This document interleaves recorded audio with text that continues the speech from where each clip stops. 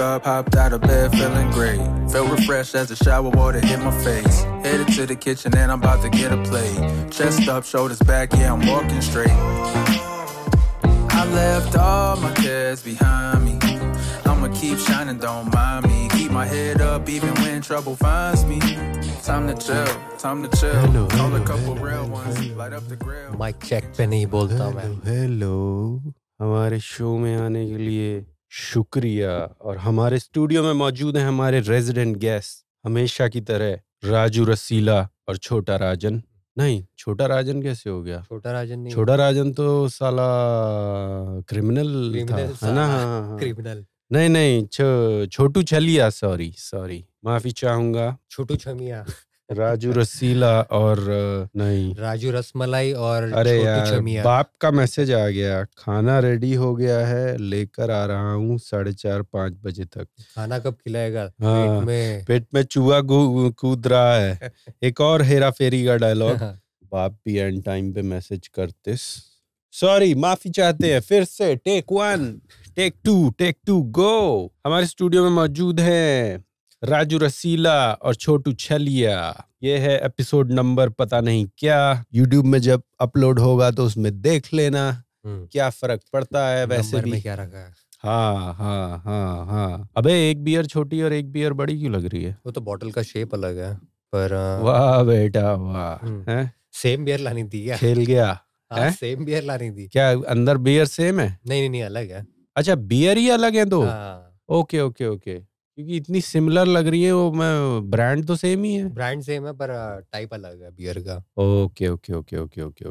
क्या बियर है ये? कुछ बताओ इस बियर के बारे में। जर्मन बियर है, व्हीट बियर। जर्मन बियर है, हाँ। क्योंकि मैं YouTube में एक वो देख रहा था, ASMR टाइप के ट्रैवल वीडियोस देखता हूँ ना मैं। वो बंदे कुछ बोलते नहीं और वो अपना कैंपिंग, तो वो स्विस एल्प्स में, स्विट्जरलैंड में कैंपिंग कर रहा था।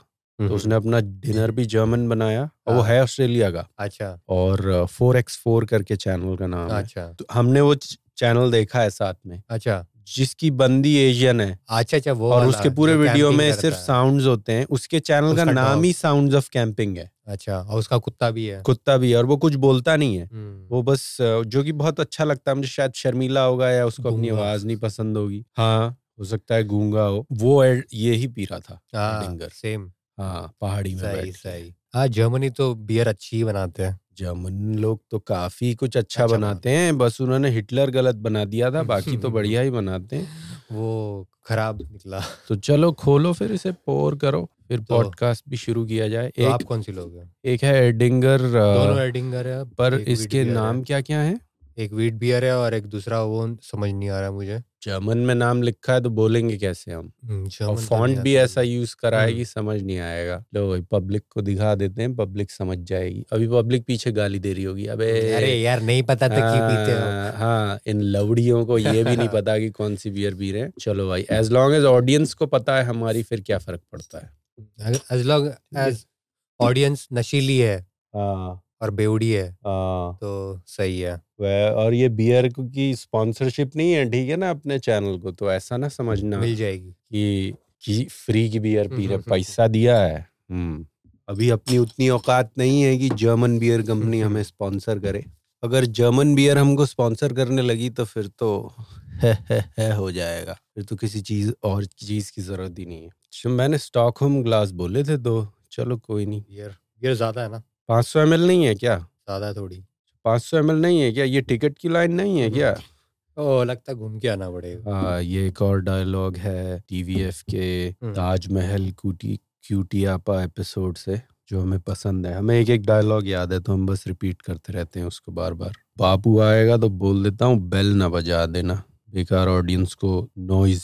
हम इसीलिए जब शूट करते हैं तो एयर कंडीशनर भी बंद कर देते हैं। नए लोगों को नहीं पता होगा, पुराने ऑडियंस को मालूम है कि ये स्टूडियो एक्चुअली मेरा लिविंग रूम है। तो हम एयर कंडीशनिंग का साउंड भी ना आए बैकग्राउंड में। ये घर नहीं महकाना है, इसलिए हम बंद कर देते हैं। तो मैं बस माफी चाहता हूँ टेक्सटिंग के लिए, बट मैं बापू को बोल रहा हूँ कि पॉडकास्ट शूट कर रहे हैं, ठीक है ना। लो जी, बस हो गया काम। चलो टेस्ट किया जाए और YouTube का डीमोनेटाइजेशन सेलिब्रेट करा जाए। वीडियो के शुरू के 15 मिनट में ही हमने बियर खोल ली। अच्छा, अलाउड नहीं है क्या? ये गए एडवर्टाइजर हमारे चीयर्स टू हेल्थ एंड में। प्रॉस्पेरिटी। अरे यार एक चीज करना भूल गए। क्या? वो जब खोली थी ना बियर तो माइक्रोफोन के सामने खोलनी थी ताकि सुनने वालों को उसका साउंड आता था। अब यहाँ पे कुछ लफड़ा चल रहा है इस लाइट का जो मेरे फेस पे आ रही है क्योंकि मेरा चेहरा पूरा ऑरेंज हो गया है। इसको चेंज करना पड़ेगा। सॉरी फोक्स, हम ऑन द फ्लाई ही, नया चैनल है ना, नया पॉडकास्ट है तो हम सब कुछ ऑन द फ्लाई ही चेंज करते हैं। क्या करें? सही है। गरीब लोगों का धंधा गरीबों का धंधा इज बेबी हो जाता है। हक है, हक है, हक है। बियर तो अच्छी है। बियर बढ़िया ही बनाते हो लोग। वर्ल्ड वॉर में पब्लिक को चूतिया भी बना दिया था उन्होंने।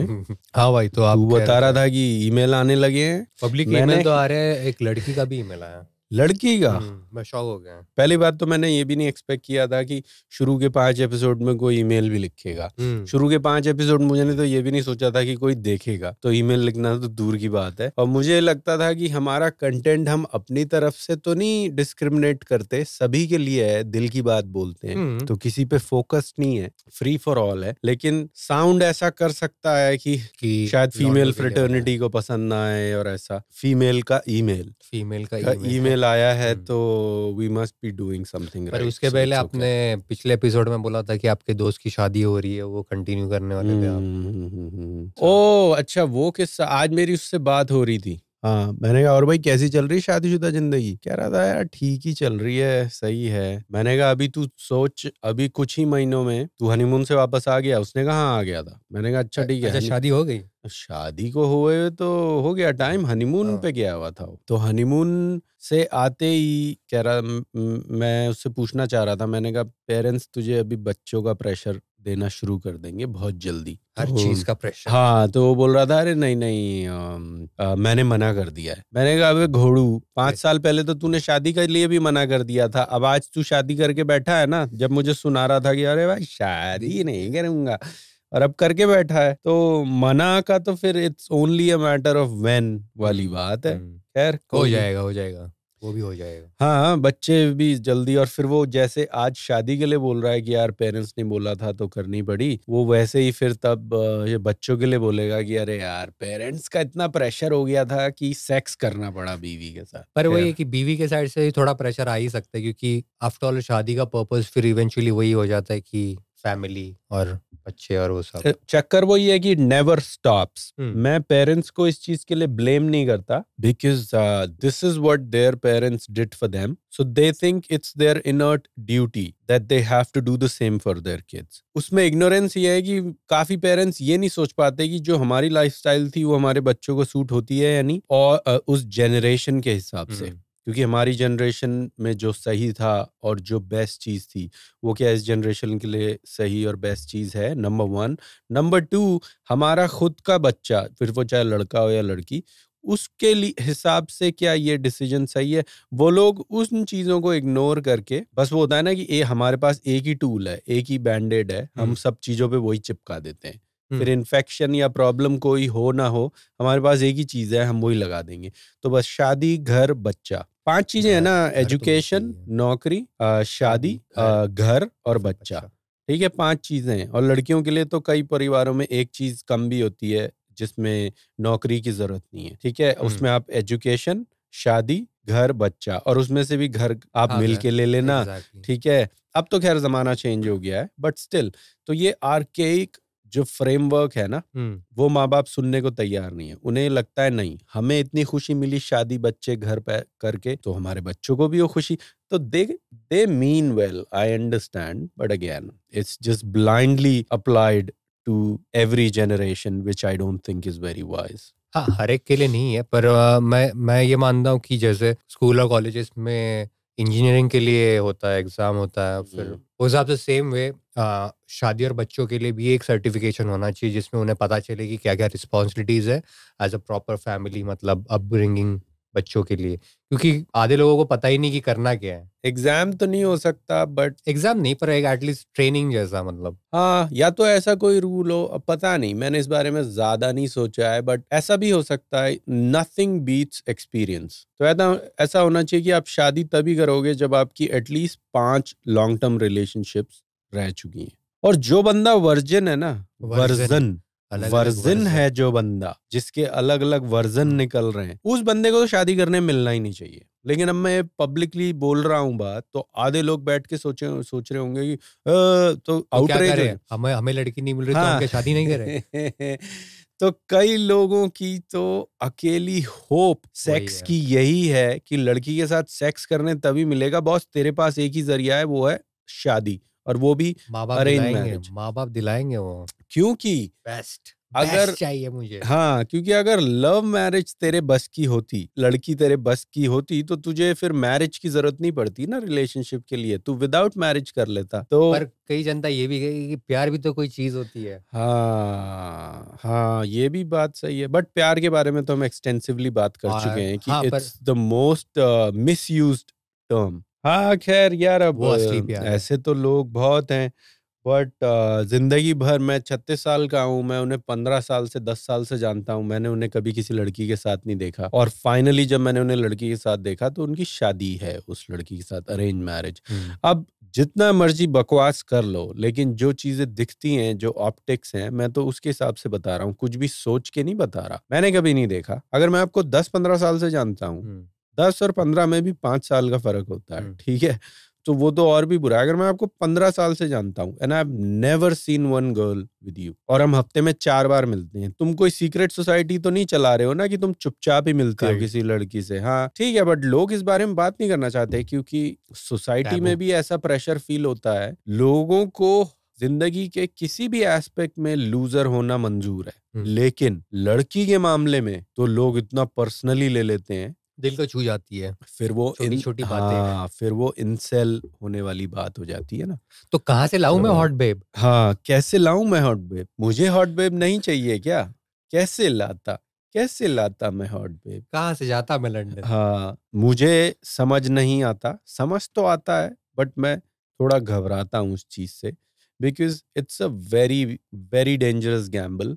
The first girl that you come across, it's not a natural relationship. Friendship is a natural relationship. Shadi is not, because somebody is conjuring it for you. Somebody is creating it. Somebody is curating it for you. It's an experience, because आपकी prep zero है. आप सोच उसके बारे में 10 साल से रहे हो, but then your overall prep is still zero. मतलब जैसे कोई आर्ट डायरेक्टर होता है ना, तो कई सारे आर्ट डायरेक्टर्स हैं आपकी लाइफ में जो ये थिएटर क्रिएट कर रहे हैं आपके लिए, फिर वो शादी हो, फिर वो सगाई का फंक्शन, कितने तमाशे होते हैं। बन गया हीरो। हाँ, बन गया हीरो, मतलब वो ये कि आप एक मूवी बनाई जा रही है जिसमें आप मेन कैरेक्टर का रोल कर रहे हो, जिसने 1000 पिक्चरें करी होती हैं, उस पे ज्यादा वो महंगा आर्टिस्ट होता है ना। वो महंगा आर्टिस्ट क्यों होता है? क्योंकि जो उस पे पैसा लगा रहे हैं, फाइनेंसर्स जो होते हैं, प्रोड्यूसर्स होते हैं, जो जहां से फंडिंग आती है, उनको अश्योरेंस होता है कि यार ये इतनी पिक्चरें कर चुका है, पब्लिक सिर्फ इसके नाम से आ जाएगी, हमें पता है कि ये इस लेवल का परफॉर्मेंस तो दे सकता है। शादी के मामले में कोई ऐसा नहीं सोचता। शादी के मामले में उस बंदे ने कोई पिक्चर पहले कभी नहीं करी है, लोगों ने सुना भी नहीं है कि इसने पिक्चर तो छोड़ो, इसने गली के नुक्कड़ में कोई छोटा शो भी नहीं करा है, जो सड़क पे होता है ना, वो भी एक आर्ट फॉर्म है। मैं तमाशे बहुत किए लड़कियों के घर के नीचे। वो भी नहीं, लड़कियों के नीचे जो तूने तमाशे किए हैं वो शादी से कंपेयर नहीं कर सकता ना। मतलब प्रायर एक्सपीरियंस कुछ नहीं है। सगाई के 4 फंक्शन, शादी के 15 फंक्शन, मेहंदी, 6 वीडियोग्राफर तेरे आगे पीछे घूम रहे हैं, तो it's a very unnatural process theatre totally, जिसका जो मेन कैरेक्टर है वो टोटली अनएक्सपीरियंस्ड है। तू सोच, लीड एक्टर जो है इस शो का, उसके पास 0 एक्सपीरियंस है। वो हाँ, वो फ्रेश ही है, उसके पास कोई एक्सपीरियंस नहीं है, उसको बिठा दिया गया है स्टेज पे। पर उसके हाथ में इंजन थमा दिया, आप ड्राइविंग स्टीयरिंग व्हील, तो उसको क्या पता गाड़ी कैसी चलानी है? नहीं, कभी गाड़ी नहीं चलाई, बस मूवीज देखी हैं। मूवीज और शो, टीवी शोज में, मीडिया में तो वैसे ही एक अननेचुरल एस्पेक्ट दिखाया जाता है रिलेशनशिप्स का, क्योंकि वो बिकता है, because it's more charming, it's more polished, it's also contrived, it's also. सोच, अगर मैं यही चीज मूवीज में करूं, फंडिंग गैदर करने जाऊं और मैं बोलूं सर अब लीड एक्टर, वो बोलेंगे लीड एक्टर कौन है? नौसिखिया है कोई। हाँ, नौसिखिया क्या?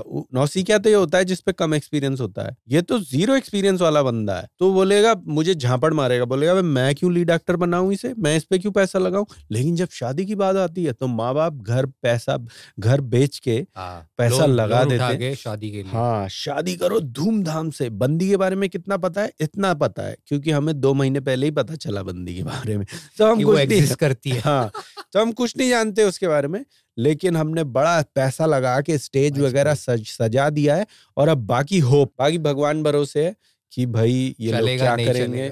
हाँ, बट ये तमाशा day in and day out होता है और लोग शौक से करते हैं। अब क्या बोले इसमें, अच्छा लगता है। हाँ, तो क्या मैं शादी नहीं करूं? ये तो ऐसा हो गया कि आप नौकरी पे जाओ exactly as a fresher, 0 experience, आप कॉलेज से ग्रेजुएट हो और आप नौकरी मांग रहे हो हाई लेवल की और वहां पे लड़ रहे हो, तो क्या मुझे अच्छी नौकरी का वो नहीं? अबे अच्छी नौकरी उसको देंगे ना जिसपे एक्सपीरियंस है।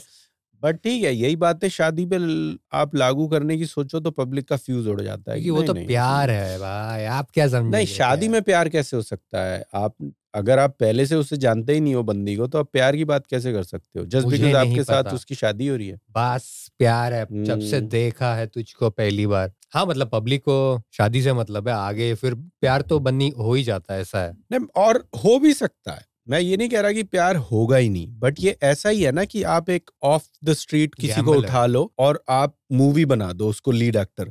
अब ये भी हो सकता है कि मूवी सुपर हिट हो जाए, ठीक है, लेकिन कितने चांस हैं? ऑड्स क्या हैं आप बताओ? अगर आप सड़क से किसी को अननोन जो बोल रहा है कि मैं एक्टिंग बहुत अच्छी कर सकता हूं, लेकिन उसके पास कुछ दिखाने को है नहीं, आपने उसकी बात पे उसको लीड एक्टर बना के मूवी पे पैसा लगा के मूवी शूट कर दी, अब चांस तो है कि मूवी हिट हो सकती है, लेकिन कितना चांस है?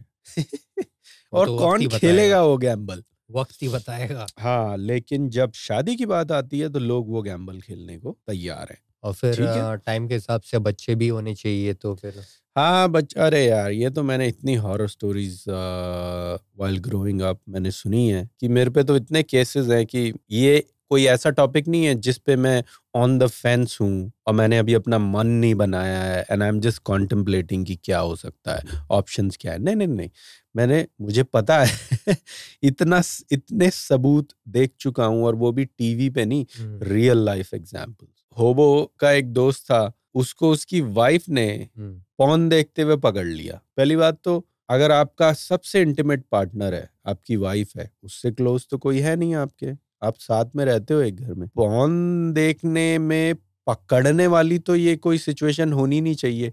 वो कोई क्राइम थोड़ी कर रहा था कि आपने उसको पकड़ लिया, बट ठीक है, वो बंदी अपना बोरिया बिस्तर लपेट के, अपने अरेंज मैरिज थी, अपने घर चली गई। हाँ, पब्लिक का अलग अलग थ्रेशोल्ड भी होता है कि मतलब पॉर्न देख रहे तो मतलब चीटिंग, मुझे नहीं समझ में आता। अच्छा जी, पॉर्न देख रहे हो तो चीटिंग, तो फिर ये तो ऐसा हो गया मिडिल ईस्ट कंट्रीज में जहाँ पे औरतों को पूरा बुर्का हिजाब सब पहनाया जाता है कि उनकी सिर्फ आंखें दिख रही होती हैं, ठीक है। तो उसके पीछे भी थॉट थोड़ा सिमिलर सा ही है ना कि भाई ना आपको कोई और देखेगा हमारे अलावा, आप पूरे रिस्ट्रिक्टेड हो in terms of your exposure, ठीक है ना। फिर ये तो फिर क्या हम उसको भी सपोर्ट करने लग जाएंगे? अगर किसी ने, पता नहीं, बल्कि आपको तो साथ में पॉर्न देखना चाहिए। अगर like you are physically intimate, you are now so called life partners, ठीक है। तो ऐसे अफलातून केसेस बॉस होते रहते हैं। तो वो पैक करके भाग गई। हाँ, और इट डिडंट एंड देयर। और वो बंदा फिर भी, मैं मिला उस बंदे से 2-3 बार, और जब अपना दुखड़ा सुना रहा था, वो तो अलग ही कंप्लेंट्स कर रहा था, लेकिन ऐसा लगा नहीं कि वो, जो मैं उसको समझाना चाह रहा था कि मतलब उसको वो बात नहीं समझ में आई। He just wanted to get her back somehow, but he didn't, he was like, मैं उससे बात कर रहा था कि यार ये फंडामेंटल लेवल पे ये चीज मुझे समझ नहीं आ रही है। Like why is watching porn, why is that such a strange act, like a incriminating act. ऐसा हो गया कि उसने तुझे किसी और लड़की के साथ पकड़ लिया। अब या तो शादी करते हुए आपने ड्यू डिलिजेंस नहीं किया कि कितनी मेंटली इवॉल्व्ड है बंदी, मतलब उठ के चले जाने का तो सेंस नहीं होता ना, कुछ बात होनी चाहिए, कोई डिस्कशन होना चाहिए, बट ऐसा कुछ नहीं हुआ। फिर उनके पेरेंट्स आपस में बात करने लगे, तो कितना तमाशा कर दिया। अबे बात जो पे? तो बंदी उठ के कहाँ गई? जंगल हाँ, में थोड़ी गई, नहीं। बंदी उठ के अपने पेरेंट्स के यहाँ गई। हाँ ठीक है, समझ में आता है कि बंदी वहां गई, पर और फिर पेरेंट्स उसने को मुंह फाड़ दिया ना अपने पेरेंट्स के सामने। पेरेंट्स को ये सब बताओगे कि मतलब क्या चल रहा है, एग्जैक्ट तो अबे क्या तो यही रायता तो है। मैं बोल रहा हूँ कि उठ के जाने वाली क्या बात है। अगर आपको अजीब भी लगा था तो आप डिस्कस कर सकते थे अपने पति से, लेकिन अगर आप उठ के चले गए तो अब उठ के चली गई तो किसी को तो शिकायत लगाएगी, पेरेंट्स तो पूछेंगे ना यहाँ क्यों आई है। तो उसने बता दिया पेरेंट्स को, और पेरेंट्स भी ये नहीं कि अपनी बेटी को समझाएं कि बेटा ये आपके आपस की बात है, you should solve it like adults. नहीं, अब शादी आप लोगों ने कराई थी तो बच्चों की तरह आपने ट्रीट किया 30 साल के लोगों को, तो अब और बच्चों की तरह ट्रीट करना पड़ेगा। तो अब पेरेंट्स हैंडल कर रहे हैं सिचुएशन। मतलब कमाल हो गया यार, 30+ अब लोग हैं। शादी कर दी तो पेरेंट्स संभालेंगे वो। हाँ 30+ वाले लोग हैं, जॉब वॉब लेके बैठे हैं, 2-2 डिग्री लेके बैठे हैं। पर ये है समाज कितनी जगह इंडिया में, लड़की के पेरेंट्स लड़के के, ये नहीं कि लड़की के पेरेंट्स फिर लड़के से बात करें, फिर लड़की के पेरेंट्स बात कर रहे हैं लड़के के पेरेंट्स से। अब सोच, 2 पेरेंट्स ये डिस्कस कर रहे हैं कि भाई हमारा मोड ऑफ एक्शन क्या होना चाहिए, अब बताओ कैसे प्रोसीड करें आगे। आपका लड़का पकड़ा गया पौन रंगे देखते। हाथ पकड़ा गया। क्या तमाशा यार है। कसम से। यार ये तो एक केस है, ऐसे तो इतने किस्से सुने हैं मैंने, इसीलिए मैं बोल रहा हूँ ना कि I am not on the fence about this, about arrange काफी मुझे मैरिजेस मतलब and the type of gamble this is. अब लोग मुझे लाख में से एक सक्सेस स्टोरी चमकाने की कोशिश करेंगे कि देखो ऐसा भी होता है। ठीक है, अगर आप उन 1% 0.5% केसेस पे गैम्बल करना चाहते हो, पैसा लगाओगे, घर बेच के पैसा लगाओगे। अगर मैं 100 अरेंज मैरिजेस आपके सामने रखूं और मैं बोलूं अब मुझे सक्सेस परसेंटेज बताओ, गैम्बल बना देते हैं, क्योंकि गैम्बल ही है ना। तो अपना घर बेच के पैसा लगाओगे आप? पब्लिक स्टॉक मार्केट में अगर 50-50 चांस है तो भी पैसा नहीं लगाएगी, नहीं लगाती। पर अपनी जिंदगी में शादी अगर करनी है तो उसमें तो कोई 500 रुपए का हेयर जेल खरीदने से पहले पब्लिक 2 महीना रिसर्च कर लेती है। 500 बार। ठीक है, हाँ, कि यार ये वाला लूं, ये वाला लूं, क्योंकि ये महंगा है, ये off the shelf normal brand नहीं है, ये हेयर ड्रेसर्स के पास मिलता है, ये लॉरियल का प्रोडक्ट है, तो सोच के कैसा वैक्स है, ये वो है। लेकिन अरेंज मैरिज कहाँ है? शक्ल सूरत और हाँ, रेज्यूमे देख लिया बस। हाँ बस, हाँ पता चल गया, वाइब्स Vibes match कर गई, हाँ वाइब्स बस। मैच कर गई। वाह बेटा, तू जिस लड़की के साथ सारी जिंदगी एलिजिडली बिताने वाला है, तो तूने 5 उसकी मिनट में वाइब्स नाप तूने लिए। 5 मिनट में नाप ली। कितनी लड़कियों के साथ बैठ के तूने 5 मिनट में वाइब्स नापी हैं? लोग 6 महीने साल भर में समझ नहीं आता कि कौन क्या बंदा है। जो रिलेशनशिप्स 1-1 साल 6-6 महीने बाद टूटते हैं, वो क्यों 5-5 टूटते हैं? साल बाद टूटते हैं। हाँ, वो क्यों टूटते हैं? रीजन ये होता है ना कि आपको समझ में आता है कि कुछ अनमैच हो रहा है, वाइब्स मैच नहीं कर गई। हाँ, और आपने 5 मिनट एक अननोन आदमी से बात करी, वाइब्स मैच करते हैं। तो चलो भाई ठीक है, I still wish you well, but मुझे डर लगता है, मैं तो घबरा रहा हूँ उन लोगों के लिए। और ये वो लोग हैं जिन्होंने लाइफ में बहुत ज्यादा रिस्क नहीं लिए, बट ये वाला रिस्क इज फाइन समहाउ, जो जिंदगी का सबसे बड़ा रिस्क है। खैर, इसमें तो हम बात ही करते रहेंगे। तू मुझे बता, वो ईमेल क्या था? तो अब हमें ऐसे ही करना पड़ेगा कि ईमेल्स का ही जवाब देना पड़ेगा। हमारे आपस की, जैसे तेरी लाइफ के जो किस्से हैं जो तू पहले बोलता था, वो भी हम कर सकते हैं। डिपेंड करता है कि अब यार अब बहुत ही ज्यादा ईमेल्स आने लग जाएंगे तो फिर हमें ईमेल्स से ही करना पड़ेगा। मेरा एक किस्सा ये था कि अभी बात कर रहा था, वो लड़की बोल रही कि तो फिर मिलने का क्या प्लान है, ये वो। तो मैंने कहा कि अभी तक हमारी इतनी बात भी नहीं हो, तुझे मिलने की इतनी बड़ी है। तो मैंने पूछा फिर तेरा नाम क्या है, करती क्या है? तो करती क्या है बताया नहीं। हाँ, मैंने पूछा कि बाकी बातें कर लेते, ये हो तेरा नंबर दे दे। तो नहीं, नंबर नहीं दे सकती अभी, इट्स टू सून। अच्छा, तो ये कह रही है कि मिल लेंगे फिर मिल बाद में लेंगे नंबर देंगे। हाँ। पर नंबर नहीं दूंगी, इट्स टू सून। तो तू मिल लेगी पर नंबर नहीं देगी। अच्छा, तो it's not too soon to meet, meet. But it's too soon to give you my number. हाँ, आई थिंक हमने बात करी है 2-3 एपिसोड पहले इस बारे में रिमोटली, मुझे ऐसा याद है कि वो आपकी वाली बंदी थी शायद। हाँ, बट टॉपिक तो सेम ही है ना, कि सेम चीज। मेरे लिए तो इट्स नो बुएनो। ज्यादा लंबी बात नहीं करूंगा, मैं बहुत बात कर चुका हूँ इस टॉपिक पे, दूसरे तीसरे एपिसोड में हमने टॉपिक उठाया था। बट फंडामेंटल्स वही हैं। You are way too structured. You have this arbitrary flow chart in your head and you're going step by step. ठीक है, that's the opposite of organic. Movies में और Instagram में organic love दबा के like खींचते हैं, लेकिन पर्सनल लाइफ में सब कुछ स्ट्रक्चर्ड चाहिए। Fuck that. मतलब ये कहीं, it is not a universal fact that meeting someone is less personal than sharing your phone numbers. आप अपने जिम में अपना फोन नंबर लिखवाते हो, ठीक है, कोई आपको स्कीम बेच रहा हो किसी भी शॉप में, शॉपिंग मॉल में, तो आप नंबर लिखवाने से पहले 2 सेकंड नहीं सोचते कोई ऑफर के लिए। बट किसी को अब मैं समझता हूँ, अब इसका अब देख, अब सब गाली देने लगेंगे यूट्यूब कमेंट पे। रीजनिंग इसकी ये है लड़कियों की तरफ से that we want to fend off the creeps, we want to fend off the stalkers. वो तो तुम कभी नहीं कर सकते, तुम्हें क्या पता कौन क्या निकलेगा। हाँ, तुम नहीं पता नहीं तुम्हें, यू आर बीइंग कॉशियस।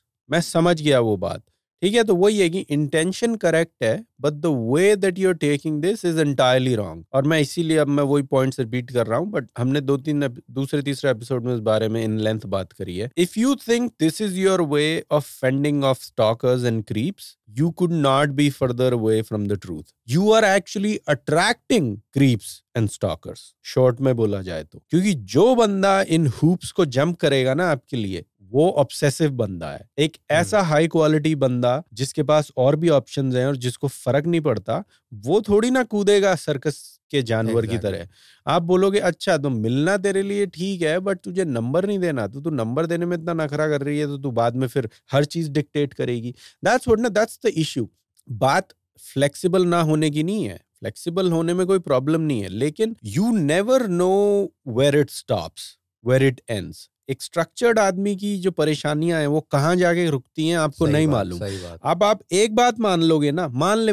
अब जैसे कई लोग सोच रहे होंगे यूट्यूब ठीक है कोई बात नहीं, वो नंबर नहीं दे रही, ठीक है मिल तो रही है ना, मिल के let's see how you figure. नहीं, वो प्रॉब्लम नहीं है। I am against wasting my own time because I have a very short time in this world. Time is the only thing that I'm running out of. ठीक है, that's something that I cannot create. बाकी सब चीजें तो मैं हाथ से जोड़ के बना सकता हूँ, लेकिन टाइम तो नहीं होता। मेरा इशू इस चीज के साथ ये है कि अगर मैं उसकी कोई भी बात, ये स्ट्रक्चर्ड चीज को आप मानोगे ना, for any good intention, you never know where it stops. फिर वो डिक्टेट करेगी कि वीक किस डे पे मिलना है, फिर वो डिक्टेट करेगी कि किस टाइम पे मिलना है, फिर वो डिक्टेट करेगी कि नहीं, फिर वो ये देखेगी कि नहीं मैं पहले नहीं आऊंगी तू पहले आएगा, फिर वो 15 मिनट लेट आएगी। ये सब हरकतें देख चुका हूं मैं। Like go to my Instagram, that's why I post those pictures. ठीक है, कई मेरे फ्रेंड्स बोलते हैं कि यार तू ये सारी फोटोग्राफ्स इंस्टाग्राम पे क्यों लगाता है। मैं इसलिए लगाता हूँ to give you a good understanding. हाँ, कि I am not talking out of my ass. I have heard these examples. I've been in front of so many people जो मैंने ऐसी ridiculous बातें सुनी है, and I just sat there and I just grasped it and I was like, what is this person doing? तो ये जो भी किस्सा होता है ना, ये मेरी लाइफ में हो चुका है। मैं इसीलिए उस बारे में बोल पाता हूँ। कितनी लड़कियां ऐसी हैं जो आपको टाइम दे देंगी पर वो इतनी इनसिक्योर होती हैं कि मैं वहां जाके कभी वेट नहीं करूंगी। ये इनसिक्योर बंदा ही करता है। जो कॉन्फिडेंट बंदा है उसे पड़ी नहीं है, वो जाएगा 5 मिनट तक, अगर आप नहीं आए तो he or she will be like, hey listen, I think I'm wasting my time, and that person will head home as he or she should. लेकिन कई लोग इतने इनसिक्योर होते हैं कि फिर वो चीप गेम्स खेलते हैं। फिर वो क्या करेंगे कि वो ऐसी जगह चूज करेंगे जो उनके घर के पास हो। अब वही है, तू पहली बात मानेगा ना, तो coming back to my original point, you never know where it ends. तू एक बात मान लेगा कि चल छोड़ यार, वो नंबर नहीं दे रही ना, मैं जाके मिल लेता हूं। सर्कस चालू ही रहता, वो सर्कस और वर्स एंड वर्स होता चला जाएगा। फिर वो ये डिसाइड करेगी अच्छा इस बात पे मान गया तो ठीक है, अब I will make him come close to my place. मैं क्यों ज्यादा ट्रैवल करूं, वो ट्रैवल करेगा। ठीक है जी, आप वो भी मानोगे, इट विल नेवर एंड। फिर लोग ये तक भी करते हैं कि वो अपने घर के पास रखते हैं अ बार और a coffee house wherever they want to meet, and they are so insecure कि किसी ने somebody stood them up once कि वो डेट पे पहुंचे और कोई आया नहीं। उनकी फ्रैजाइल ईगो को इतनी ठेस लग गई उस दिन कि उन्होंने अब वो दूसरों के साथ करना शुरू कर दिया। ये नहीं कि now they are standing other people up, what they are doing is now their protection mechanism is कि वो तब अपने घर से निकलते हैं जब बंदा वहां ऑलरेडी पहुंच जाता है। समझा? It's not fair. हाँ, मतलब fair, it makes no sense. You are being, this is diabolically wrong in my books. ठीक है, यू हैव नो रिस्पेक्ट। आप एक रिलेशनशिप शुरू करने वाले हो, you should put your positive foot forward. और आप ये तमाशे करके हैं, यहाँ पे कॉन्स्पिरेसी चल रही है, मतलब is this cold war? Like how ass backwards is this कि आप किसी से प्यार का रिलेशनशिप एक शुरू करना चाह रहे हो, एक पॉजिटिव, हंसने के लिए, बातें करने के लिए, अच्छा टाइम स्पेंड करने के लिए, कि आप दोनों को एक दूसरे से पॉजिटिवली कुछ मिले विद ऑल कंडीशंस। आप फर्क, इट नेगेट्स एवरीथिंग ना। आप बातें छोड़ रहे हो प्यार की, और आप फिर खेल खेल रहे हो ये कि नहीं मैं घर से तब निकलूंगी या निकलूंगा जब दूसरा बंदा वहां पहुंच जाएगा. Like how weird it is. That just shows how insecure you are. अब ऐसे हजार चीजें हैं. You never know where it stops. तो इसका सोल्यूशन क्या है? Cut your losses. निकल ले भैया, संभल ले भैया. पहली बात पे ही निकल ले भैया, समझ ले भैया. That's exactly what I do. If somebody is not giving me their number, I just stop right there. Not just number, but like if you see them like they are more too much structured. हाँ, और वो number ना देने का मतलब यही है कि they are structured. Simple. I do not care what you have been through. Everybody has been through shit. ठीक है ना? इसका मतलब ये, अब देखना, अब कोई टेररिस्ट मुस्लिम था तो इसका मतलब ये तो नहीं कि अब आप जिंदगी में सारे मुस्लिम जो आपको मिलेंगे आप उनको एक आंख वैसी करके देखोगे कि okay I don't really trust. तो मतलब ये तो फिर वो हो गया कि गिल्टी अंटिल प्रूवन इनोसेंट, है ना? And it should be the other way around. ये वही चीज है. आपके साथ किसी ने कुछ भी किया हो, मुझे उससे कोई फर्क नहीं पड़ता. यू नीड टू जज मी. आप ये नहीं कर सकते कि यार नहीं मुझे 4 बार वेट करना पड़ा था तो अब मैं दूसरों को वेट कराता हूँ या मैं दूसरों को वेट कराती हूँ. That makes no sense. समझ रहा? आपका एक फ्रेश पर्सपेक्टिव होना चाहिए. यू शुड जज me by my own actions and my own words rather than your experience, whatever your experience has been. समझ रहा? अब मैं इसका एग्जांपल देता हूँ जो शायद अब लड़कियों को समझ में आएगा. Just because every girl that I have met before meeting this new person, ठीक है, let's call her X, slept with me on the first date. अब मेरा एक्सपीरियंस तो ये रहा है, तो अब क्या मैं चढ़ जाऊं उसके ऊपर फर्स्ट डेट पे? Just because my experience is that. समझ रहा है? एग्जैक्टली. अब इस बात पे लड़कियां सब अग्री करेंगे कि नहीं, we don't care what your experience is. You should जज us by our own behaviour. और हम क्या वाइब दे रहे हैं. जब हम तुझे वो सिग्नल नहीं दे रहे, just because you slept with everybody on the first date doesn't mean that it should apply to me, right? And that's fair. यही चीज मैं समझा रहा हूं. अब अगर आपको जिंदगी में 4 स्टॉकर्स मिले हैं, इसका मतलब ये नहीं ना कि अब मैं डे 1 से मेरा फ्रेम ही स्टॉकर वाला है. Now I have to prove myself that I am not a stalker. तब आप अपने गार्ड डाउन करोगे. Fuck you and fuck your guards. और ये स्ट्रक्चर वाला जो आपका जो आपने पर्सपेक्टिव रखा हुआ है ना कि हम इसी हिसाब से जज करेंगे कि हमारे साथ, तो अब होगा क्या? ये हूप्स को वही बंदा जज करेगा जो थोड़ा सा ऑब्सेसिव है. अब ये जो हूप्स को जंप वही बंदा करेगा जो थोड़ा सा ऑब्सेसिव है. अब मेरे जैसा बंदा थोड़ी करेगा. आप बोलोगे नहीं मैं नंबर नहीं दूंगी, वो बोलेगा ठीक है. And now he is building it inside कि अच्छा बेटा नंबर नहीं दे रही, चल तुझे तो मैं बाद में देखूंगा. That's how it starts. और जो आपके वो हूप्स को जंप कर भी रहा है, आप थोड़ा दिमाग तो लगाओ कि वो ऐसे स्ट्रक्चर्ड हूप्स को क्यों जंप कर रहा है. Because he doesn't have options. That guy is much much much more likely to stalk you and harass you than a guy who says what you're not going to give me a number and then I'm just supposed to show up on a dating app. I'm physically supposed to go out of my house, dress up, take a shower and be somewhere. इसमें पीछे stakes क्या है कि मेरे पास number भी नहीं है. Dating app से हटाने में किसको कितना टाइम लगता है? 5 second and then that person is out. तो तू समझ रहा है? तो लेवल ऑफ इन्वेस्टमेंट जो है और लेवल ऑफ स्टेक देखो. मतलब मेरे से इन्वेस्टमेंट आप ये मांग रहे हो कि मैं नहा धो के तैयार होके कहीं दूर जाऊं और मेरा प्रेमिस क्या है? That I want to show you a good time. ठीक है, I want to have a good time with you, positive pleasant experience. और आपका स्टेक क्या है इस चीज में कि आपने मुझे नंबर भी नहीं दे रखा है. तो what, I could go there and be like so I am here, so what. तो इट मेक्स जीरो सेंस. तो और यही सब बात मैं बोल चुका हूँ. So sorry for people who are listening it for the second time, but ऐसा काफी बार होगा क्योंकि अब वो ये क्वेरीज, क्वेश्चंस और ये सिचुएशंस आपस में इतनी इंटरकनेक्टेड होती हैं. You know, relationships and romance is it's like a web of so many interconnected things ki, yeah, it's very hard to not repeat myself, even though I keep trying not to. हाँ, but जो लोग पहली बार सुन रहे हैं उनको समझ में आएगा कि it's just no, it makes zero sense for you to create this path for the other person. Then from day one you are being unfair. Everything should be up for discussion. ये क्या कि आपको 2 बंदों ने stock कर दिया तो अब आप लोगों को नंबर नहीं देते, तो ठीक है फिर बैठ जाओ, फिर नन बन जाओ, फिर आपको रिलेशनशिप क्यों चाहिए? Like it's the same shit, right? अगर किसी बंदियां स्टॉक नहीं करती क्या? बंदियां ऑब्सेसिव नहीं होती? अब वो अलग बात है. पहले प्रोफाइल चेक करती हो कि लिंक्डइन प्रोफाइल एवरीथिंग. हाँ, लेकिन वही है ना, जिन बंदों पे ऑप्शन ही नहीं है तो उनके पास ऐसे एक्सपीरियंसेस ही नहीं है कि बंदियों ने उन्हें स्टॉक किया हो और बंदियों ने ऑब्सेस किया हो।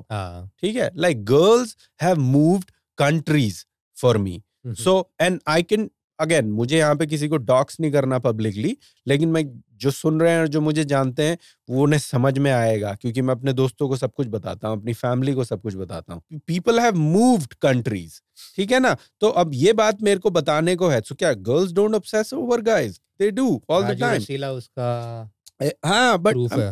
वही मैं ज्यादा इसलिए नहीं बोलता कि फिर लोगों को समझ में आ जाएगा किसकी बात कर रहा हूँ, but then it happens, it just depends on who it happens with. फिर भी I still take a fresh take. मजेदार बात ये है, जब मैंने उसे नंबर मांगा उसका 2 हफ्ते बाद रिप्लाई आता है कि this is what it is. So oh अच्छा, 2 हफ्ते बाद आता है। उसका तो रिप्लाई भी नहीं किया। नहीं, unmatch move on, unmatch move on. इतना स्ट्रक्चर्ड तो फिर सब कुछ, मतलब तू स्ट्रक्चर्ड वैसे ही करती है क्या? स्ट्रक्चर्ड ही करती है, और तू इतना मान ले कि तू उसके लिए यू नॉट अ प्रायोरिटी। तू बैकअप का भी बैकअप है। Always put yourself in the shoes of Brad Pitt. अगर ब्रैड पिट उससे नंबर मांग रहा होता तो वो 2 हफ्ते लगाती है जवाब देने में, और फिर भी ये बोलती कि नहीं पहले मिल लेते हैं फिर नंबर दूंगी। नहीं ना, ये मजाक में नहीं बोल रहा हूँ, मैं बहुत सीरियसली बोल रहा हूँ। तुझे पता है, सुनने वालों को नहीं पता होगा, बट मैं हमेशा ब्रैड पिट फ्रेम वाले एग्जाम्पल देता हूँ, क्योंकि ऐसे एग्जॉर्बिटेंट एग्जाम्पल से लोगों को जल्दी समझ में आ जाती है बात। Rather than me talking about it on and on 25 minute, लोगों को जल्दी समझ में आ जाता है कि ब्रैड पिट, और देसियों के लिए शाहरुख खान, हाँ शाहरुख खान मान लो, ब्रैड पिट मान लो, कोई भी top of the line celebrity मान लो, जो लड़कियों की लार टपक रही है जिनके नाम सुन के ही, if you are not that guy for that girl, I don't think it's worth it. हाँ, अगर तेरे लिए मैं शाहरुख खान या ब्रैड पिट नहीं हूं तो फिर I don't think it's worth it. ऐसा नहीं है कि आपको मेरी सारी बातें माननी है या आपको मेरी बात को क्वेश्चन या काउंटर करने का हक नहीं है। I am all up for a discussion and a debate. आपका जो आर्ग्यूमेंट है वो डिमीनिंग नहीं होना चाहिए। अगर आप ब्रैड पिट से जाके मिल लोगे, उसको नंबर भी दे दोगे, लेकिन मुझे नहीं दोगे, तो आपने मेरा क्वेश्चन खुद ही आंसर कर दिया, that I don't think you are worth my time. The fact that she took 2 weeks to reply back, that tells you that you are the bottom of the barrel. Exactly, backup of the backup. मेरे साथ कई बार होता है dating app पे, किसी का reply आने में 3-4 दिन अगर हो जाते हैं, मैं तो सबको साफ ही बोलता हूँ कि ना तो मैं इंस्टेंट रिप्लाईज दे सकता, ना मैं एक्सपेक्ट करता, जस्ट टू बी फेयर, क्योंकि मैं इंस्टेंटली रिप्लाई करने का प्रॉमिस नहीं कर सकता, इसीलिए मैं वो एक्सपेक्ट भी नहीं करता। सही बात है। I'm not saying that there is a timeline that somebody needs to follow. ऐसे लोग मुझे बहुत मिलते हैं, अगर मैंने 2 दिन ले लिए और वो जवाब फटाफट, like you know, like they want you to be in their frame of mind, क्योंकि उन्हें तुम पसंद आ रहे हो लड़कियों को, और वो फटाफट जवाब दे रही है। तो अगर आपने 2 दिन वेट कर लिया, मैं कितनी बार तुझे फोटोग्राफ्स नहीं भेजता, okay I am not a kid, I have been doing this for far too, like they get super pissy and they get angry, and then वो बच्चा पाँव नहीं पटकता जैसे, then they throw tantrums, then they go from all this seemingly mature to entirely childish in a heartbeat. 2 minute नहीं लगते, उन्हें चिढ़ जाते हैं। अब उसके 1000 रीजन होते हैं, मैं तो उन्हें मनाता भी नहीं, क्योंकि और जल्दी उन्होंने अपना रंग दिखा दिया तो मेरे लिए तो और अच्छा ही है। Like people forget what they're doing and they only focus on what the other person is doing. उससे भी एक selfish aspect नजर आता है। जैसे कई लड़कियां खुद 2 दिन लगा देंगी जवाब देने में तो कोई प्रॉब्लम नहीं है, लेकिन अगर किसी लड़के ने वो इंटरेस्टेड थी तो उनको रिजेक्टेड फील होता है कि अगर यार इस बंदे ने 2 दिन लगा दिए, हाउ डेयर ही, इसको पता है कि मेरे पीछे कितने बंदे पड़े। ये वाली जो मेंटालिटी है ना, इसको फिल्टर करने के लिए भी कभी कभी मैं थोड़ा लेट जवाब देता हूँ, because I want somebody who is totally secure with themselves, जो कॉन्फिडेंट है। और कॉन्फिडेंट इंसान को पड़ी नहीं है कि कौन कितने दिन लगा रहा है, तो आपको वो इंसान चाहिए। अब अगर वो बंदा टाइमर लगा के बैठा है कि यार मैंने तो 2 घंटे में जवाब दिया था, इसने 4 में क्यों दिया, तो अब मैं 6 घंटे में, ये जो फालतू की स्कीम्स है ना, जिससे लड़कियां खुद गाली देती हैं कि यार स्कीम, गेम मत खेलो, स्कीम तुम लोगों ने लिखी है किताब स्कीम्स और गेम्स में, ठीक है, वो तो बंदे बेचारे क्लूलेस घूम रहे हैं तो कुछ फॉलो करते हैं कभी, but again all I am saying is this doesn't apply to all the girls, but again मैं सिर्फ लड़कियों को डेट करता हूं तो मैं उन्हीं का एक्सपीरियंस बयान कर सकता हूं, बंदों को मैंने डेट किया नहीं, करते तो वो भी होंगे, फॉर श्योर करते होंगे, बिना देखे सोचे बोल रहा हूं मैं कि होता ही होगा, इट्स अ ह्यूमन एलिमेंट। लोगों को कई बार ये भी लगता है कि यार मैंने 2 घंटे में जवाब दिया तो इसका भी 2 घंटे में आना चाहिए, हमारा इंटरेस्ट लेवल मैच होना चाहिए। टाइम होता है, पता चल जाता है गट फील से कि यार मैं इनका फर्स्ट ऑप्शन तो नहीं हूँ, सवाल ही नहीं, ठीक है, which I am totally fine with. अब तो मैं ऐसा हो गया हूँ कि आई डोंट केयर अगर मैं तुम्हारा चौथा ऑप्शन भी हूँ, as long as you treat me with respect and you do not expect anything that you are not able to give me, it should be a fair trade. ठीक है, अब आपको, आपके लिए मैं चौथा ऑप्शन हूं तो चलेगा, लेकिन फिर आप भी ओके और कंफर्टेबल होने चाहिए अगर आप मेरे लिए चौथे ऑप्शन हो तो। ठीक है, आपको तो मेरा बिल्कुल स्टार चाइल्ड बनना है, ठीक है, और आपके लिए मैं चौथा ऑप्शन हूं तो then that's not fair. If you were also taking 2 weeks to reply to her तो समझ में आता है, लेकिन अगर तू टाइम से रिप्लाई कर रहा था और वो 2 हफ्ते में जवाब दे रही है तो ये तो पहले ही समझ जाना चाहिए कि dude it's a sinking ship.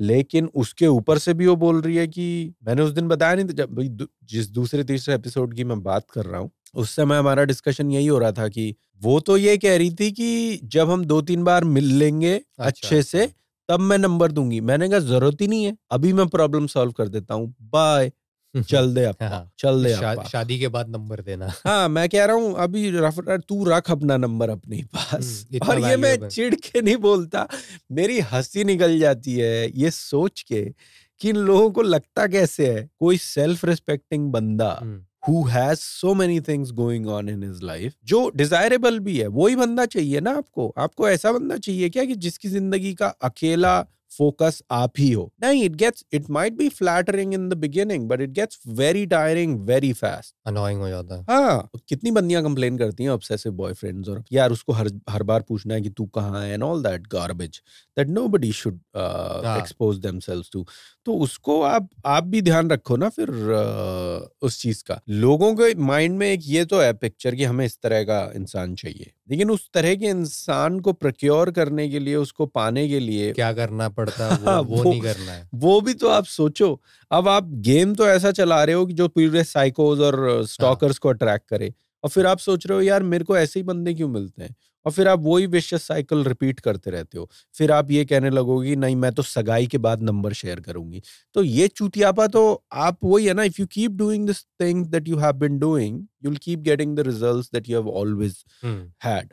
I don't know, it's so such a no brainer for me, but लोगों को समझाने में पसीना छूट जाता है, मतलब समझ में नहीं आती लोगों को। नहीं, लोगों को वही लगता है कि अरे नहीं नहीं नहीं ऐसी बात नहीं है, मतलब वो हाँ तू बंदी नहीं थोड़ी है, अलग है। हाँ तो तेरी ही बंदी, हर हाँ। बंदे को लगता है कि उसकी लाइफ अलग है और उसके साथ की बंदी तो बिल्कुल ही अलग है। वाह बेटा, वो वैसी जब नहीं है। जब 50-100 लड़कियां डेट कर लोगे ना तो तुम्हें समझ में आ जाएगा कि सब इंसान ही है, लड़का हो या लड़की, और गिने चुने ट्रेड्स हैं जो अलग अलग रंग में लोगों में है, और फिर सिमिलैरिटीज नजर आने लग जाती है। वो ना बर्ड्स आई व्यू होता है ना, जितना आप मैक्रो करते चले जाओगे। अब जिंदगी में 2 ही लड़कियों से बात करी है आपने और 27 साल आपकी उम्र है, तो फिर आपको नहीं पता चले, आपको लगेगा कि आप जानते हो कि लड़कियों के साथ कैसे इंटरेक्ट करना है and what kind of a creature they are. I am telling you as somebody who has a lot of love for you that you do not know shit। हाँ बट क्या कर सकते हैं, कोई नहीं, इसीलिए तो हमने पॉडकास्ट शुरू किया था कि कोई नहीं, 4 लोगों को थोड़ी अकल आ जाए। हाँ थोड़ी अकल ही आ जाए। अकल क्या यार, हम यहाँ बैठ के ये प्रोफेस नहीं करते कि हम में सबसे ज्यादा अकल है। I am just sharing anecdotes and experiences and things that I've learned, things that nobody taught me, things that I saw on my own, learned on your own। हाँ, and I got lost on my own, and then I found out my way on my own. That's all that I'm sharing. I'm not professing, I'm not claiming that I know more than anybody else does, but I know what I know, और उसको back करने के लिए मैं बता सकता हूँ कि वो कब हुआ, किस लड़की के साथ हुआ, किस सिचुएशन में हुआ। These are not things that I'm imagining. If it helps someone, that's the intention. It should be easy. मुझे बस यही लगता है कि इम्प्रेशन मारने के चक्कर में और ऑप्टिक्स में दुनिया इतनी खोई भी है that they just do not care about the real stuff. And उस वजह से मुझे लगता है कि it shouldn't be this hard. It shouldn't be, like it should be easy. बहना का मेल आया है। हाँ बहना ठीक से रहना। कह रही है कि hey guys, I'm 22 years old. I wouldn't say I necessarily need advice, but today I found out my boyfriend of 5 years has been cheating on me for around the last year, give or take. I came across this podcast because of him, so I know he'll probably see this if it makes the cut. If you guys would be so obliged to help me shit on him and remind him what an awful, no good son of a bitch he is, who made my heart smile. I held this man down when he went through tough times during my high school, and I found out he was cheating on me. He may be a psychopath, so feel free to rip him rip into him, I'm sure it won't hurt him. मैं तो इसमें कोई question तो था ही नहीं. नहीं वो बोली ना, I don't need advice. अब है तो अच्छा, तो वो बेसिकली वो बोल रही हम गाली दें यहाँ बैठ हाँ, के उसके बॉयफ्रेंड को, हैं? उसकी मारे हम चीट करने के लिए. वो लोगों को बैठ के गाली देने के लिए, बात सुनाने के लिए तो हमने पॉडकास्ट नहीं शुरू किया है, तो वो तो मैं नहीं करूंगा. हाँ पर नहीं, जिसने भी ये ईमेल लिखा है, चीट करने की मतलब उसको नौबत आ गई उस पे, मतलब यार देख, इसमें कई पहलू. सबसे पहली बात, ये कोई रोस्टिंग शो तो है नहीं कि हम यहाँ बैठ के किसी की ऐसी तैसी करें, तो वो तो मैं नहीं करूंगा. बट ठीक है, रिक्वेस्ट ईमेल भेजने के लिए थैंक यू जिसने भी भेजा था. I understand why you are asking us to rip on him. समझ में आता है मुझे. The only reason is because you're hurting right now, ठीक है, and that's why you want to publicly shame him. वो ईमेल के टोन से भी पता चल रहा है कि ऐसा, अरे उसका ऐसा उसने, मैं, और पता है मैंने उसके लिए.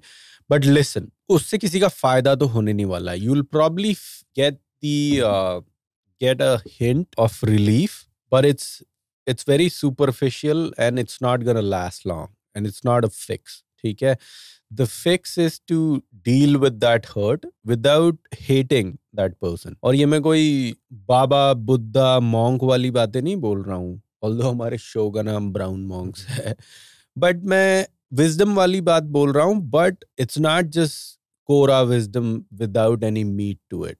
What I mean to say is, you're only asking us to shame him publicly because that's how much hatred you have inside you, and you're thinking that you'll feel better. You might feel like it's fixing something, but it doesn't. Things like these never fix anything. The learning here is, अब मुझे case के बारे में कुछ नहीं पता, ठीक है. अब एक और मैं, अब ये शायद जिसने ईमेल लिखा है उसको पसंद नहीं आएगा जो मैं बोलने वाला हूँ. मुझे नहीं पता what's the other side of the story, और मैं इसलिए नहीं बोल रहा हूँ कि वो लड़का है और ये लड़की ने ईमेल लिखा है. मैंने इतनी कहानियां सुनी है दो अलग अलग एंगल से, that they don't even sound like the same कहानी.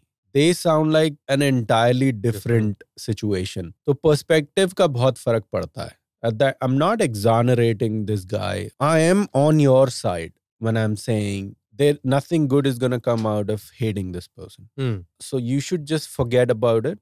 And I know it's easier said than done. तो forget about it से मेरा मतलब है बापू अंदिस खाना देने के लिए, इसलिए थोड़ा सा रुकावट हो गई. बट कोई नहीं, मैं ये समझा रहा था कि इवन दो ठीक है, और शायद हो सकता है वो सिर्फ मजाक में बोल रही हो, because she just wants to feel a little better. इस हर्ट का कोई सोल्यूशन नहीं होता when you are loyal to someone. और मैं again, I don't know the other side of the story. मैं जो भी बोल रहा हूँ इस प्रेमिस पे बोल रहा हूँ that whatever she says is 100% true, और क्योंकि उसने ईमेल लिखा है तो ऑब्वियसली मैं उसके लिए बोलूंगा, तो मैं वो सब मान के बोल रहा हूँ दैट इस हर्ट का कोई सोल्यूशन नहीं है.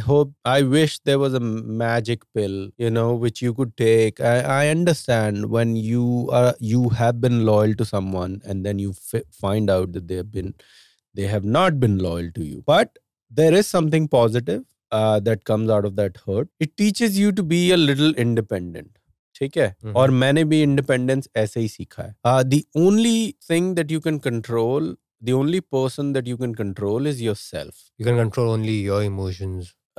You can't even control your emotions. You can control your actions. अब इमोशन तो लोगों के, अब वही है ना, कई बार अनकंट्रोलेबल इमोशंस भी हो जाते हैं जब लोगों को समझ नहीं आता कि यार मैं ऐसा क्यों फील कर रहा हूँ. बट तो कुछ इमोशंस भी हमारे कंट्रोल में नहीं होते, लेकिन एक्शंस तो होते हैं. बस आप उतनी चीजों के बारे में चिंता करें जो चीजें आपके कंट्रोल में, जो चीजें आपके कंट्रोल में नहीं है उसके बारे में रंडी रोना मचा के फायदा तो किसी का नहीं होने वाला है. आप करने को कर सकते हो, बट मैं आपको बाय एक्सपीरियंस बता रहा हूँ कि उससे कुछ बदलेगा नहीं. अभी अगर मैं और सिट बैठ के 15 मिनट डेडिकेट भी कर दें इस पॉडकास्ट के सिर्फ उस बंदे को गाली देने के लिए, तो ऐसा नहीं है कि वो वहां बैठा उसकी आंखें खुल जाएंगी और वो अपनी चूड़ियां तोड़ने लगेगा. He will be like whatever he did, he'll be like okay ठीक है, तो मैं थोड़ा सा फेमस ही हो गया.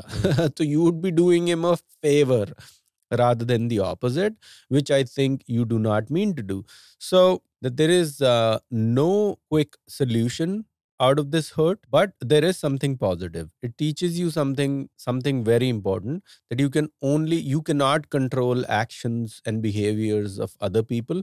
फिर वो चाहे आपके माँ बाप हो, आपका भाई बहन हो, siblings, समझ रहा है, colleagues हो, friends हो, या lovers हो, romantic relationships, कुछ भी हो. So feeling weird based on their actions, although it's very natural and very human, I don't think it's very wise. So you should avoid. एक concept दिमाग में होगा कि ऐसा possible है और ऐसा करना better भी है, तभी तो उस पाथ पे, जब पाथ ही अनचार्टेड है तो आप उस पे कब तो चलोगे और कब उस पे जर्नी रीच करोगे.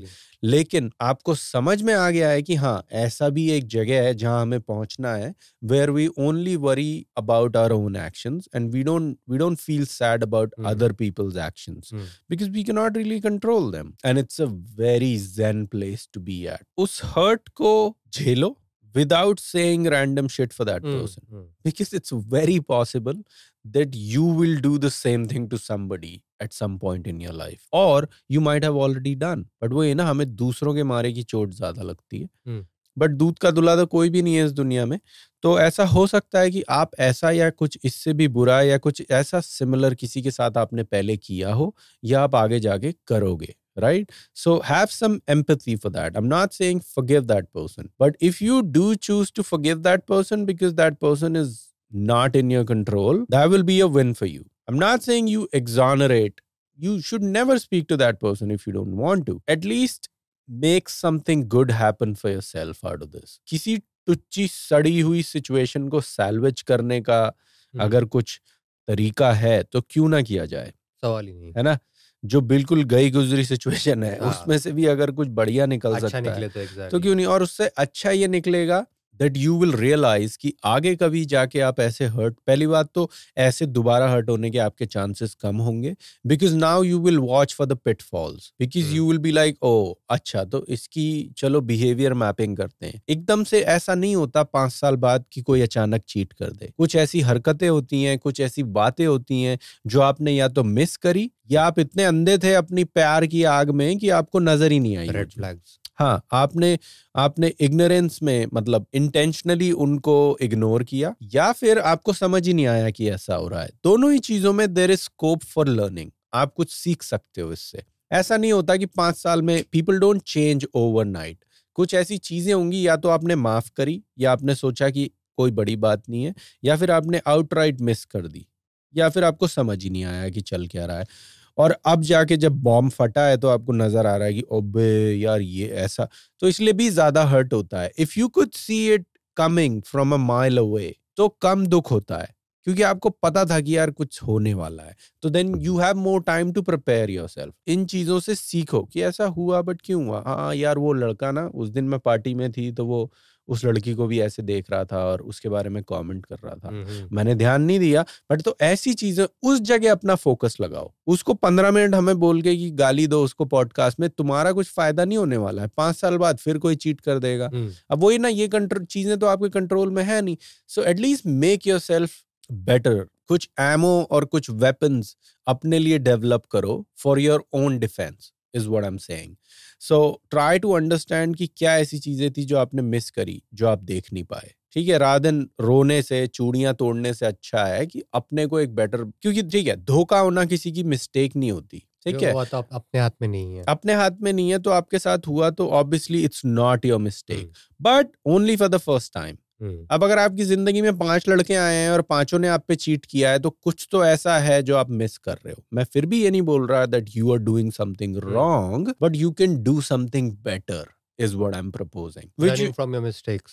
Learn from your mistakes. See what you missed. You can keep a watchful eye in the future. तो वो आपको बचाएगा ऐसी चीजों से. अब इसका मतलब ये नहीं है कि अब एक बंदे ने चीट कर दिया तो अब हर बंदा चीटर है और वो डे 1 से आप ऐसे ही देखो, फिर तो आपको चीटर ही मिलेंगे. फिर तो वही हो गया स्ट्रक्चर्ड, जो हम अभी बात कर रहे थे इस एपिसोड के शुरू में. So I am not saying preparing yourself and making yourself wiser doesn't mean making yourself structured. It just means that you're so evolved now that you understand कि आज कोई मुझ पे लव बॉम्ब फेंक रहा है, लेकिन ये जो महल है ताश का, ये कभी भी गिर सकता है. तो स्केप्टिकल नहीं हो जाना है, लेकिन थोड़ा सा वाइज हो जाना है कि कुछ चीजें अपने हाथ में नहीं होती. रीजन ढूंढने से कुछ सॉल्व होगा नहीं, कि उसने क्यों किया कैसे, बट आप पैटर्न्स और बिहेवियर्स को अंडरस्टैंड करने का जो एक आदत होती है ना, उसको कल्टीवेट कर सकते हो अपने अंदर, तो आपको समझ में आ जाएगा। अब जैसे इतने लोगों के साथ रह के ना, बहुत कम चीजें हैं जो मुझे नई नजर आती हैं, छोटी छोटी चीजें हैं जिनमें अब मुझे पैटर्न्स नजर आते हैं कि हाँ अच्छा ये उसने भी बोला था, ये उसने भी बोला था, ये इसने भी किया था। वही ना, in the end everybody is human,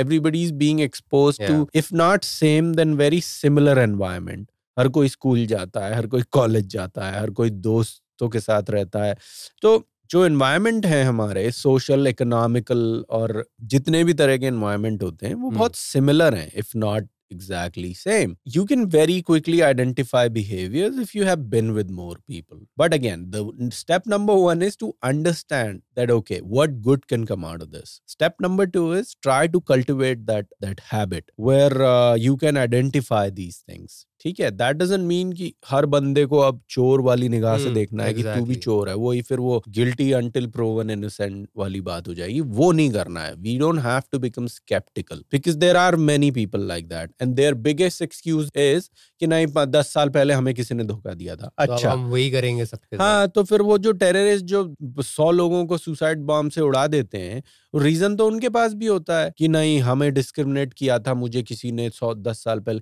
but that is not a wise way of living, right? वही तो हिटलर ने किया था। हाँ, तो that doesn't justify the actions that these people take. So just because किसी ने आपके साथ धोखा किया है, that shouldn't ruin you. That shouldn't leave you for worse. You should try to salvage the situation and get something out of it for yourself. वो मैं समझा रहा हूँ कि understand that there is something good that can come out of it. Try to cultivate this behavior, this habit that okay, I'm going to identify what I could have done. Like, okay, उस party में उसने ऐसा किया था, अच्छा sex was not that great, और मुझे कई बार उसने अपना फोन लॉक करना शुरू कर दिया था, like small little things. And again that doesn't mean कि फिर आप लोगों के फोन चेक करते फिरो और बोलो कि नहीं तू मुझे बता तू उस समय कहाँ था, बता अपना फोन। हाँ, वो चीजें नहीं है, वो नहीं। तो ये बहुत फाइन लाइन है, इसीलिए मैं बार बार दोनों चीजें बताने की कोशिश कर रहा हूँ, क्योंकि सुनने वाले सोचेंगे अच्छा तो अब विजिलेंट बन जाना है। तो हम यहाँ क्राइम पेट्रोल का एपिसोड नहीं चला रहे हैं, आपको बस बबलू एग्जैक्टली आपको ओके होना है पॉसिबिलिटी से। You just have to accept that there is a possibility that this may not pan out the way that I'm thinking it would. आधी जीत तो उसी में है, जब आपने वो रियलिटी एक्सपेक्ट कर ली ना कि कुछ भी हो सकता है, तो वो आपको इतना ज्यादा हर्ट भी नहीं करेगा, और जो अभी हर्ट हो रहा है ये भी कम हो जाएगा। ठीक है, so try and do that for your own betterment. Again see if there was something that you were doing, और मैं ये नहीं कह रहा कि आप इस एंगल से सोचो कि मैंने ऐसा किया इसलिए, ये कॉज एंड इफेक्ट वाली बात नहीं है, ये पर्सनल डेवलपमेंट वाली बात है कि आप इस तरीके से सोचो कि ठीक है, भले ही मेरे बुरे एक्शंस की वजह से उसने चीट नहीं किया, इस बंदे ने चीट करना ही था, आप ऐसा मान लो, लेकिन फिर भी अगले आने वाले बंदे के लिए जो मेरी लाइफ में आएगा, मैं ऐसा क्या बेटर कर सकती हूँ जो उसके ख्यालों में भी ना आए चीट करना। चीट तो कोई तब भी कर सकता है, you could sell your soul for someone and it will still not stop that person from cheating on you. तो ये बात आप समझो, मैं जो सेल्फ डेवलपमेंट एस्पेक्ट से समझा रहा हूँ ना, वो बात वो इसलिए नहीं है कि अब आप चीट प्रूफ हो गए, नहीं, वो कभी नहीं होगा। हाँ, वो गारंटी तो बेटा जिंदगी भर नहीं मिलेगी, वो गारंटी तो ब्रैड पिट को भी छोड़ के जा रही हैं लड़कियां, तो हम किस खेत की मूली हैं। लेकिन प्रिपरेशन हो जाता है, अपने तक रखो, बिकॉज अगेन मैं बार बार क्या बोलता हूँ, the only person you can control is yourself.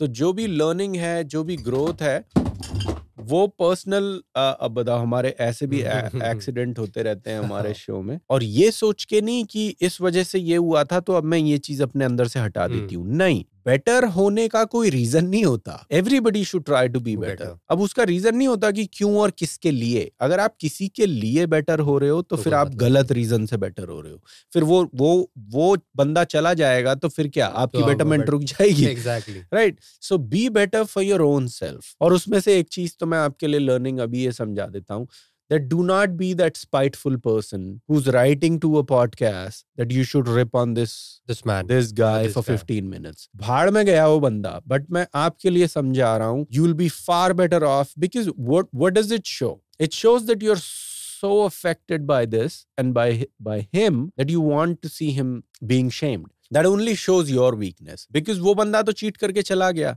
और आप अभी भी उसको सजा देने बैठे हो, तो जो सजा देने बैठा है उससे पता चलता है ना कि आपको अभी भी फर्क पड़ता है, और ग्रोथ उसके आगे ही है, डर के आगे जीत है बेसिकली। उसको सजा देने का ख्याल अपने दिमाग से निकाल दो, उससे कोई कुछ नहीं बनेगा। हाँ, उस बंदे ने ऑलरेडी प्रूव कर दिया है that he is not worth your time, और worth your time, not worth your time includes shaming and saying bad shit for him. उसमें भी तो आपका टाइम जाया हो रहा है ना. So move on from that. That's your growth. ठीक है, that's your development. Just forget him. I know मैंने एक लाइन में बोल दिया आसानी से. It's not gonna be easy. Yeah. But nothing good in this life is easy. That's why working out in a gym 3 times a week, every week for 10 years is hard. It's not easy. Any other thing that's worth doing in life, मैं बस बोल ही सकता हूँ, करना आपको ही है. So do that. And then you will realize, why was I sweating about this guy? 5 साल हो गए थे तो क्या? You are worth more. कभी भी ये नहीं सोचना चाहिए कि 5 साल मैंने इस चीज में इन्वेस्ट कर दिए and then you're moping around feeling sad for yourself. कोई फायदा नहीं. क्या उससे क्या उससे? But ठीक है, I mean like she is young now, like 22, तो तभी तो समझा रहा हूँ. This is the age to rectify yourself. Because मैं मिल चुका हूँ 39 years old बंदियों से जो आज भी बच्चों जैसा बिहेव कर रही हैं, because somebody hurt them a long time ago. You don't want to be that person. So I think you're already lucky. You're already one step ahead that you wrote to us और मैं इतना सब समझा रहा हूँ तुमको, because I don't want you to be that jaded, skeptic person who nobody likes and their excuse in life is, oh, somebody crossed us the wrong way, so that's why fuck you to everybody else. It just creates more poison in your own life and people around you. Because life treated me this way, so I'm gonna but ऐसा तो नहीं होना चाहिए ना. If you're born with a handicap, that doesn't give you an inert right to fuck everybody else because life was not fair to you. ठीक है, nobody controls the hand that we have been dealt in life. The only thing that we can control is what comes after. What you do with that hand. और फिर ऐसा होगा कि ऐसे छुटैये बंदे तो they will not even leave a mark on you. Like you'll be like your loss and then you will move on. Okay, so try and look at it that way. I know it's very hard. अभी तो इतना hard है. Let me tell you, you're 22, right? So the first time you see him with someone, again, it's going to be like a punch in your throat. The first time you see him engaged to someone will again hurt. Again, all these first times will hit you. But if you take in what I just said and try to move away from that person, that's what I call loving with detachment, loving with freedom. That means that the only person you're worried about is your own self. बाकी कोई इधर उधर क्या कर रहा है, that doesn't phase you, that doesn't move you. That's a very strong and a very independent position to be in. And that doesn't mean that you're not a loving person. आप loving, caring person हो सकते हो, but also focus on self-love. Like your identity should not be about someone else. अच्छा, वो मुझे 5 साल बाद धोखा देके चला गया तो अब आप 15 मिनट उसे गाली दो. क्यों लाइफ से इतना टाइम निकालना है किसी के बारे में बकवास? हाँ, तो गाली देने का भी टाइम नहीं लगाना उस पे. ठीक है, go hang out with friends, hang out with your family, do something nice for your dad, do something nice for a friend that you have ignored in a while. Watch Hera Fairy. Watch a comedy movie. Go out, drink with your friends, but not too much so that you get into a moping and a sulking state, and then you're crying like a little bitch, and then nobody wants to hang out with you. And you're drunk texting him. Exactly, because that will happen. If you're 22 and somebody cheated on you after 5 years of relationship, I'm guaranteeing you that if you drink a lot, it will happen. The hurt will come back. You will forget everything I said and you will start texting that person. So do not do that. Why? Because I'm telling you that you're better than that person. Rather than focusing on your own pain, try to use this time in solving somebody else's pain. Or even if you cannot solve it, not all pains can be solved. So just be a part of it. Just listen to someone. वो ये ना, अपनी चूड़ियां तोड़ने, अपने दुख पे तो जानवर भी रोता है. So try and use this opportunity to elevate yourself and listen to somebody जो किसी बुरे वक्त से गुजर रहा है. Just listen to that person, and even if you cannot offer any help, just be there for that person. Sometimes once you do that, even if you don't understand why you're doing it, just do it because I'm telling you. And once you do it, I promise you, come back, write another email, and then you will realize that, okay, it made you a better person. और उससे पता है होता क्या है, दूसरे लोगों की मदद करके, दूसरे लोगों की प्रॉब्लम्स का सोल्यूशन निकालने में एक पार्ट अदा करने से होता क्या है, it gives you strength. When you solve other people's problems, it's a dictionary, it's an encyclopedia of problems and possible solutions that you're building in your own head, and it helps you in life. It gives you a sense of strength. I don't want to sound like a baba for too long on this, spilling out unwanted gyan. But again, I'm trying to take I hope you get my point. I'm trying to take your focus away from the person who cheated on you and putting the spotlight back on you, because it's about you. Okay, you have to focus on making yourself better. There are a million other things that you can do with your time rather than asking some two random dudes in Canada to shit on your ex-boyfriend who cheated on you. This is life. This is rowdies. This is rowdies. Okay, यहाँ losers के लिए कोई जगह नहीं है. उस बंदे ने प्रूव कर दिया कि वो loser है. You don't have to be another one. You just pick up a hobby that you think just painting, drawing, whatever you find a distraction and invest yourself into it. That'll be a much better use of your time rather than. But one thing, don't get into a rebound relationship. हाँ, ये भी नहीं कि अब अगला बंदा पुराना एक बंदा है जो 5 साल से मेरे पीछे घूम रहा था, ऑर्बिटर की तरह चक्कर लगा रहा था, क्या बोलते हैं उसको, परिक्रमा कर रहा था, और मैंने सोचा आज मुझे उस पर गुस्सा है, I want to get back at a person, let me just randomly sleep with someone. That is again also not a solution, because now you are hurting someone else. somebody hurt you. एक बंदा है जो 5 साल से एक chance मांग रहा है आपसे, और जस्ट बिकॉज अपने एक्स बॉयफ्रेंड पे आप बदला लेना चाहते हो and you will choose to sleep with him और give him some attention, now you are giving him a false hope कि उसका भी कुछ चांस है. आपका तो पेट भर जाएगा एंड 5 दिन बाद you will forget about that guy, but that you are putting that person in a bad place. And that's the bad karma that you do not want to initiate, because again, what goes around comes around. So hopefully, and again, write to us again, see if tell us if this made sense to you. And hopefully it does. एक और बात show and करने से पहले जो मुझे बोलनी थी वो ये भी है कि हमने अपना बैकग्राउंड कभी बताया नहीं. अब मैं हिंदी में ये पॉडकास्ट है बट मैं इंग्लिश भी बोलता हूँ. अब हिंदी क्योंकि मैं दिल्ली में बड़ा हुआ, सिड मुंबई से है, मैं दिल्ली से हूँ, तो हम यही कोई 25-26 साल की एज में कनाडा मूव हो गए थे. अब मैं 36 का हूँ और तू भी अपनी एज बता दे. 34. पॉडकास्ट ये कई चीजों का मिक्सचर है, तो लोगों को कई बार कंफ्यूज करता होगा. जैसे मेरा एक्सेंट, मैं बड़ा दिल्ली में पला बड़ा, तो दिल्ली में हूँ तो इसलिए मुझे पंजाबी बोलनी तो नहीं आती, मैं पंजाबी नहीं हूँ, बट मुझे पंजाबी काफी समझ में आती है. दिल्ली में काफी कल्चर है उर्दू का, तो मैं काफी उर्दू वर्ड्स का इस्तेमाल करता हूँ. वो भी लोगों को थोड़ा सा कंफ्यूज करता होगा. अब फिर इंग्लिश तो दिल्ली में हर कोई बोलता है, लेकिन अब हम कनाडा आ गए तो हम कैनेडियन एक्सेंट में इंग्लिश बोलते हैं. एटलीस्ट कोशिश तो करते हैं, क्योंकि जैसा देश वैसा भेस. यहाँ कनाडा आके अब हम इंडिया वाली इंग्लिश बोलेंगे तो ऐसा नहीं है कोई नुकसान है, बट क्यों बोलना. When we made a conscious decision to move here, तो हम कैनेडियन एक्सेंट में बोलते हैं. लेकिन अब क्योंकि पॉडकास्ट मेरा हिंदी में है तो कैनेडियन एक्सेंट में बोलने का कोई मतलब नहीं है. तो मैं वापस, ऑल्दो मुझे 9 साल हो गए कनाडा में, बट मैं कोशिश करता हूँ वापस जाने की कि मैं दिल्ली वाले एक्सेंट में इंग्लिश बोलूं. लेकिन कई बार क्या होता है कि कुछ वर्ड्स फिर कैनेडियन साउंड करते हैं और कुछ वर्ड्स इंडियन साउंड करते हैं. कई बार मैं सोच रहा होता हूँ कि मुझे कैनेडियन एक्सेंट में नहीं बोलना, लेकिन वो ना इधर का रहता है ना उधर का रहता है, तो वो बीच का कोई वर्ड होता है. So I am just giving you some background, because मैंने बहुत पॉडकास्ट सुने हैं और थोड़ा सा जारिंग लगता है जब आप कनेक्ट नहीं कर पाते कि यार ये बंदा है कहाँ से और ये किस लैंग्वेज में बोल रहा है. तो इसीलिए मैं दोनों का बैकग्राउंड देना चाहता था. ये मुंबई में पला बड़ा है, तो जब ये बोलेगा तो इसकी हिंदी में आपको वो जो महाराष्ट्रियन जायका है वो नजर आएगा, because he is a Maharashtrian. Mumbai में सारे लोग जो रहते हैं वो सारे मराठी नहीं होते, बट ये मराठी है. इसके हिंदी वर्ड्स में कुछ वर्ड्स आपको मराठी टच के नजर आएंगे, सेंटेंस बोलने में दिल्ली का एक अपना तरीका है.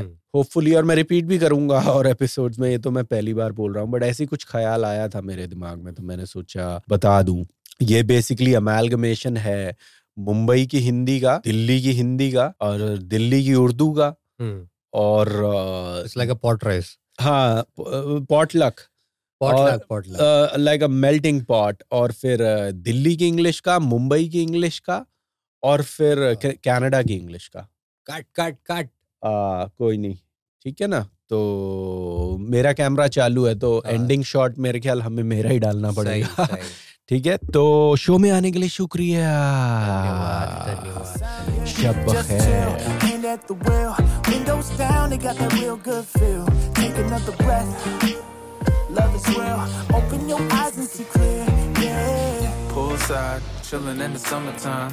Cool breeze, blowing and I'm feeling fine. Blue sky, feel the sun saying let it shine. Good vibes, now we living in the better times. Better times. Better times. Better times. Good vibes, now we living in the better times.